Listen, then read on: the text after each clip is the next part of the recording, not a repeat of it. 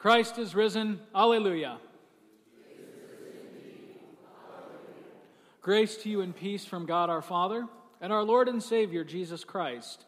Amen. Our text for today is taken from our gospel reading from the 10th chapter of St. John, with an emphasis on these words. Jesus said, "My sheep hear my voice, and I know them, and they follow me. I give them eternal life, and they will never perish, and no one will snatch them out of my hand." This is our text, dear brothers and sisters in Christ. Amen.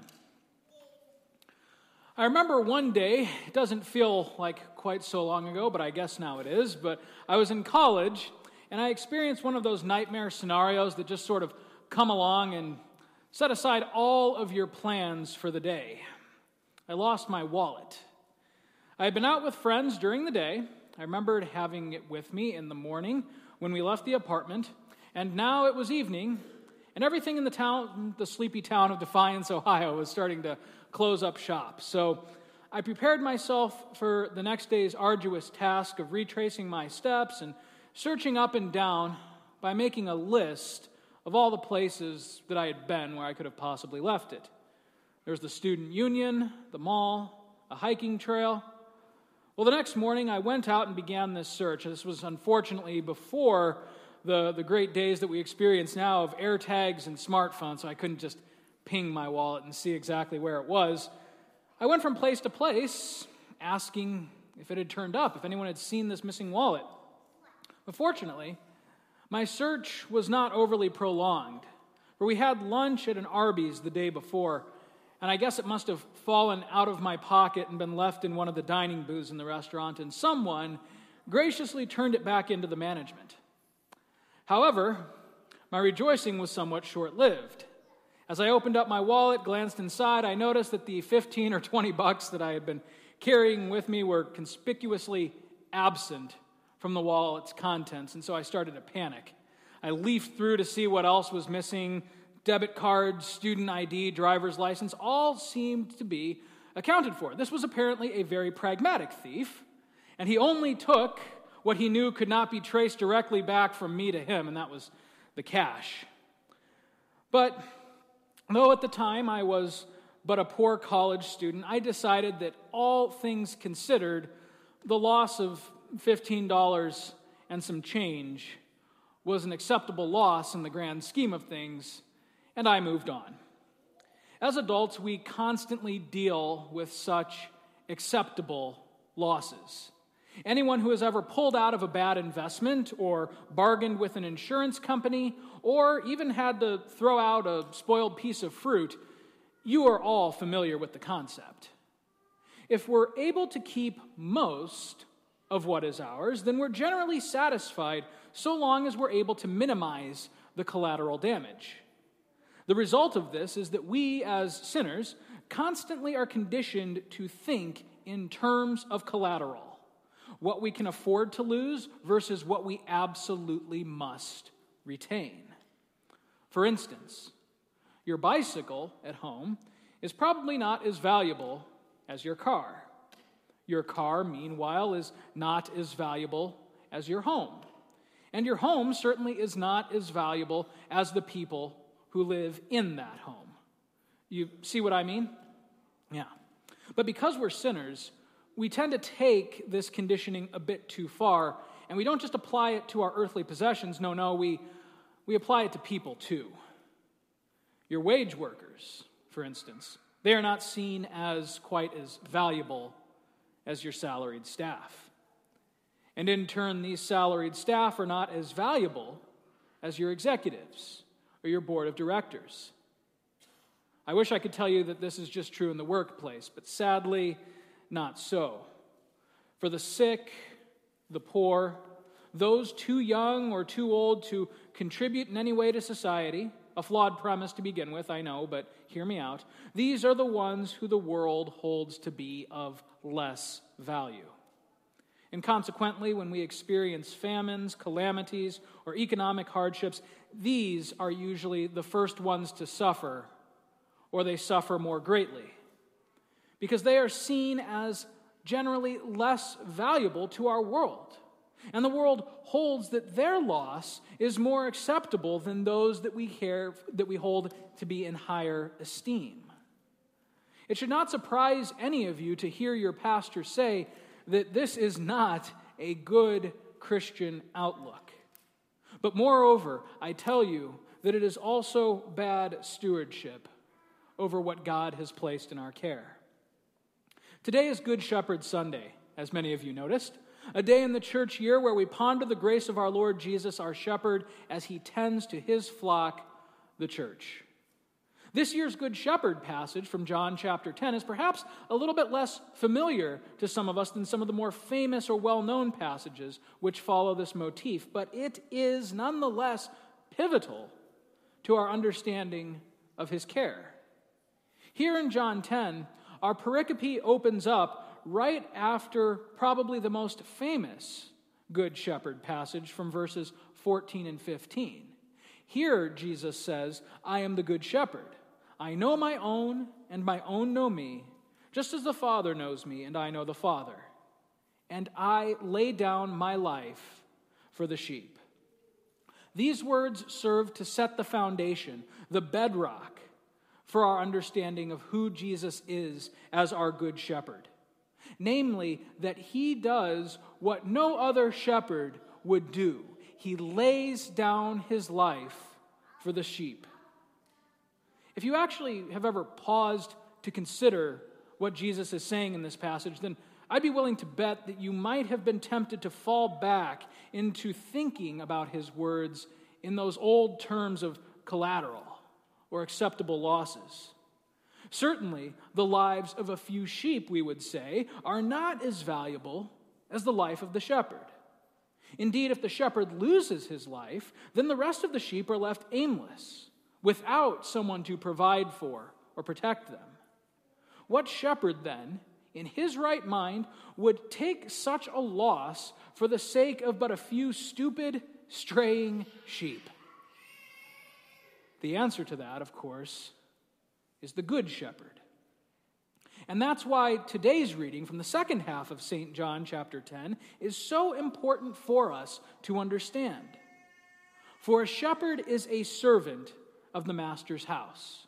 A shepherd tends the sheep on behalf of their owner, and it is his responsibility to make sure that the master's property is secure. The hired hand, whom Jesus also references, sees to it that perhaps the master's losses are kept to a minimum. An adequate shepherd might see that the sheep are generally well cared for and taken care of. But the Good Shepherd, what distinguishes him? The Good Shepherd is vested in the master's house. He tends to his sheep so that they know him and trust him and follow him. Jesus says, "My sheep hear my voice, and I know them, and they follow me. I give them eternal life, and they will never perish, and no one will snatch them out of my hand. My Father, who has given them to me, is greater than all, and no one is able to snatch them out of the Father's hand. I and the Father are one." The Good Shepherd and the Father are united in the purpose of caring for the sheep. Therefore, we are, all of us, sheep in God the Father's pasture. He created us, he established us, and he provides for all of our needs of body and soul. The whole world is the Father's estate, and we who were unworthy are given it for our dwelling and for our inheritance. This is what it means to be of the Good Shepherd's fold. Not that we distinguish ourselves among the other sheep as somehow being more valuable, but rather that we hear the voice of the Father's Son, Christ Jesus our Lord, and follow him.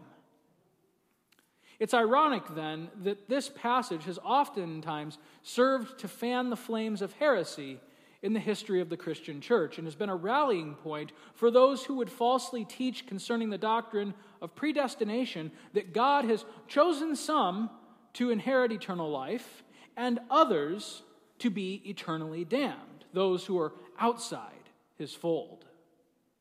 Now, though I have not heard this heresy professed among anyone sitting here in this congregation, still I tell you that I have observed, and if I'm being honest, I have been guilty of, the false division among God's sheep. What do I mean? Well, be honest with yourselves for a moment this morning. Who would you say are the most valuable sheep in the flock of our congregation here in Bloomington, Indiana, in Faith Lutheran Church? Is it not those who come every week, those who tithe regularly, those who give of their time in service to the various ministries that take place here? Well, and if not them, then perhaps those who are fairly regular in worship, those who we see on more than one or two occasions, followed by those we only see occasionally. And then at the bottom of this list, we might say, well, what about those who refuse to be a part of worship and fellowship? Surely our regular attendees are more valuable than they. Friends, ask yourselves, who is it that is more valuable to you, and why? Who ought we to invest our time and our effort into? Certainly those who are more valuable, those who we will see a greater return from. That's the pragmatic answer, isn't it? And what about those outside of the church? Surely they are unfortunate losses, but do we not view the loss of but a few as acceptable in the big picture? But friends, we forget. We are not the Good Shepherd.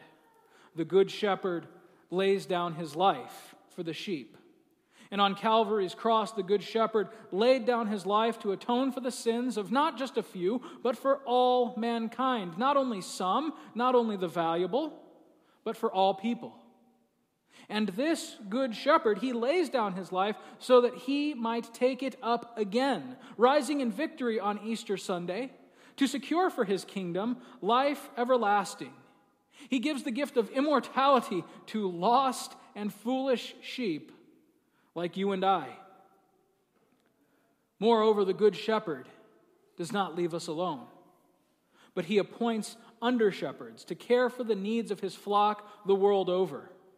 Remember the words that he spoke to Simon Peter last week in the gospel that Pastor Edwards preached on. What did he say to him? Simon Peter, do you love me? Yes, Lord, I love you. Then do what? Feed my sheep.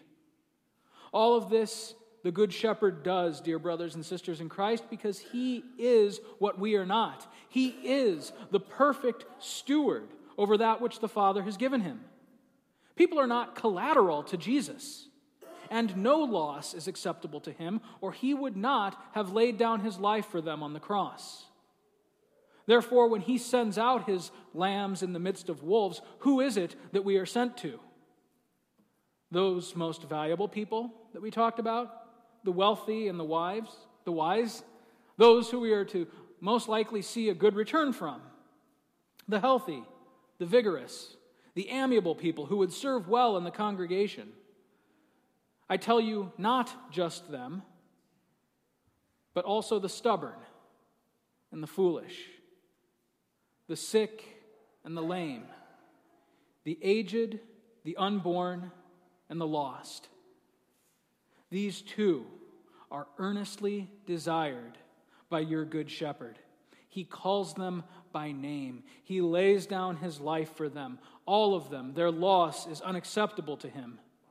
And so his flock, the church, needs seek them out so that they too might hear his voice and enter into his fold.